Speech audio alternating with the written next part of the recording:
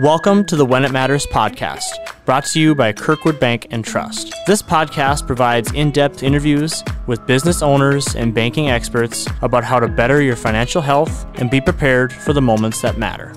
I'm Jared Auer, branch manager and loan officer of our downtown Bismarck branch location. Today's guest is Jodelle Burgess, senior trust officer for Kirkwood Bank and Trust. Jodelle, thanks for being here today on the When It Matters podcast. It's great to have you. Thanks, Jared. I'm happy to be here. We've worked together here at Kirkwood Bank for the last 10 years or so, and I know you have over 25 years experience in the trust and asset management part of the industry. Can you tell us a little bit about yourself and how you got started? Well, I grew up in a small town on the Canadian border and graduated from Minot State University with a degree in accounting. Prior to starting here at the bank, I worked in trust and asset management in the private world, specifically for one family. During that time, I did a little bit of everything in the office, and I developed a level of experience in the trust arena. Jodelle, you hear of the word trust, Kirkwood Bank and Trust. What exactly do you guys do in the trust department? Well, like I said, we probably do a little bit of everything, depending on what the day is. But our key position is to manage assets, in whether they're in trust or in a different other type of relationship, on behalf of those that may not be able to manage them themselves. So we have trust accounts, we have personal trusts, we have special needs trusts, we do conservatorships. We do personal representative, just a little bit of everything. So you never know, you never know what your day is going to bring. But I think the bottom line is that our job is to act in the best interest of those we serve and those that are unable to do it for themselves. How have you seen things change since you began your career? I would say the biggest change since the start of my career has been the advancement of technology. Today, information is readily accessible in a few seconds, just a few keystrokes away on our phone. So there are no more trips to the library for research. But unfortunately, with that also comes a large increase in the potential for scams and financial fraud. Sure. What are some of the common types of scams and fraud that are affecting people today? Well, we see a various number of scams here in the banking world, different levels. Some of them are quite simple. Some of them end up being rather complex. A few of the more complex ones we maybe don't see as often are like investment scams, charity scams, insurance scams, tax scams, typical IRS scam that you might get that message on your answering machine. You will be arrested if you do not pay your past due taxes, or you will be arrested or deported, or something similar type language from the IRS. And that's a very common scam. Those can be somewhat complex. But there are a couple more simple ones that I see more common in the banking world, and especially more common in the elderly population. The first one is a giveaway and lottery scam. So we are all familiar with this one, and suddenly you receive that voice message saying, hey, you've won the prize, send $1,000 to claim your prize, or you owe taxes on a large giveaway, you've won the lottery, that sort of thing. Those are very common in the elderly population, and something we've probably all seen or heard of, affecting maybe somebody we love. The second one that we see quite regularly are what we refer to as imposter scams. So one is the grandparent scam. A lot of people are familiar with that one as well. So grandma picks up the phone, and on the other end she hears her grandson say, hey, grandma, I'm happy to talk to you, but guess what? I have a problem. I'm in Florida. I lost my wallet and I can't get home. This is so embarrassing. Please don't tell my parents, but could you please wire me $900 ASAP so I can get home? Or I've been charged with marijuana possession and I didn't really do it, but grandma, I need $1,000, send me the money. And this really plays at the heartstrings of the grandma on the other end, and a lot of emotions are involved. And unfortunately, a lot of elderly fall prey to these types of scams.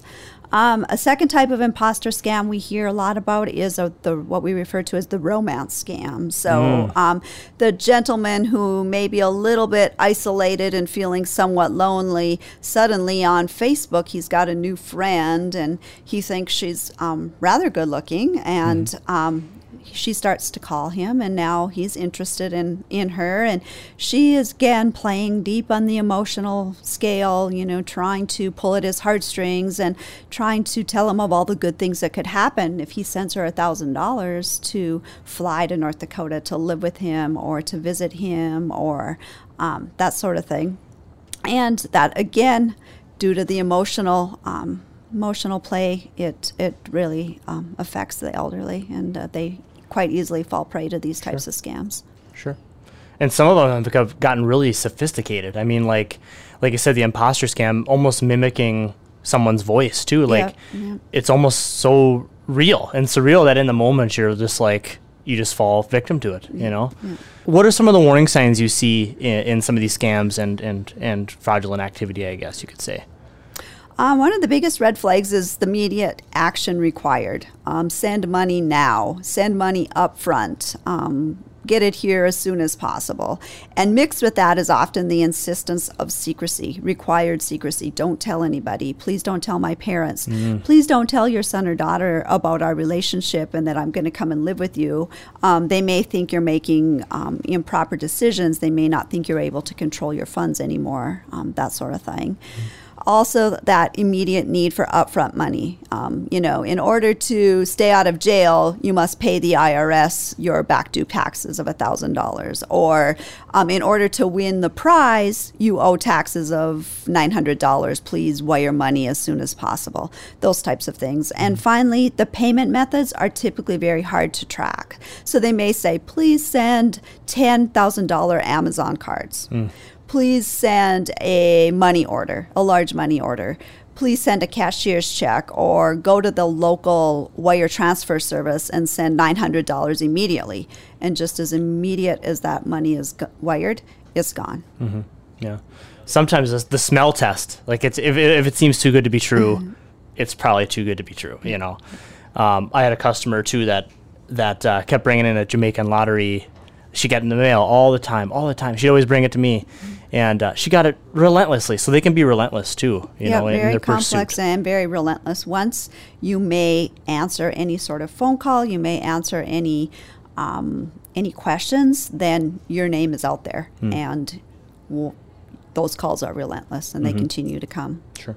We hear the term elder abuse, especially in the banking industry. In your words, what exactly does that mean? Elder financial abuse is a type of elder abuse in which there has been misuse of funds or even the control over those funds in a relationship that there's some established sort of trust. And this, in the end, ends up harming the elderly person. So there are a couple types of ways that this elder financial abuse is committed. The first one, it may be committed by a scammer or identity theft, as we've been discussing. But unfortunately, the most common is when the elder financial abuse is committed by a family member, a caregiver, or a loved one. Oftentimes, up to 90% of the elder financial abuse cases do involve, unfortunately, a family member or loved one. What do you do if you suspect someone is being financially exploited? First step I would recommend is to report it to your bank. This is going to throw that red flag up, and the bank will monitor the account and should hopefully try to alleviate any of the loss potential that's out there that might be involved in the scam. Second, report to law enforcement and to local adult protective service agencies that might be available in your community. But most importantly, speak up, tell someone you trust, and don't be embarrassed.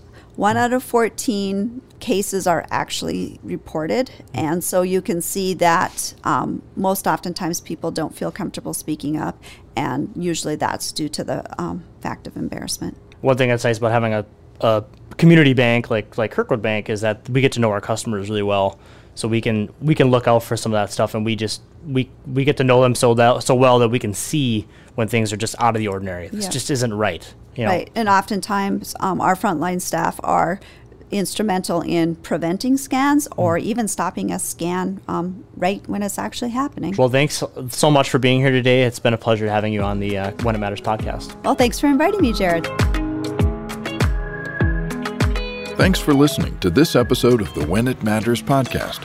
Subscribe for new episodes and connect with us online at Kirkwood Bank and Trust on Facebook, YouTube, Instagram, and LinkedIn. And for more information or to speak with one of our financial experts, visit kirkwoodbank.com. Kirkwood Bank and Trust, member FDIC, equal housing lender.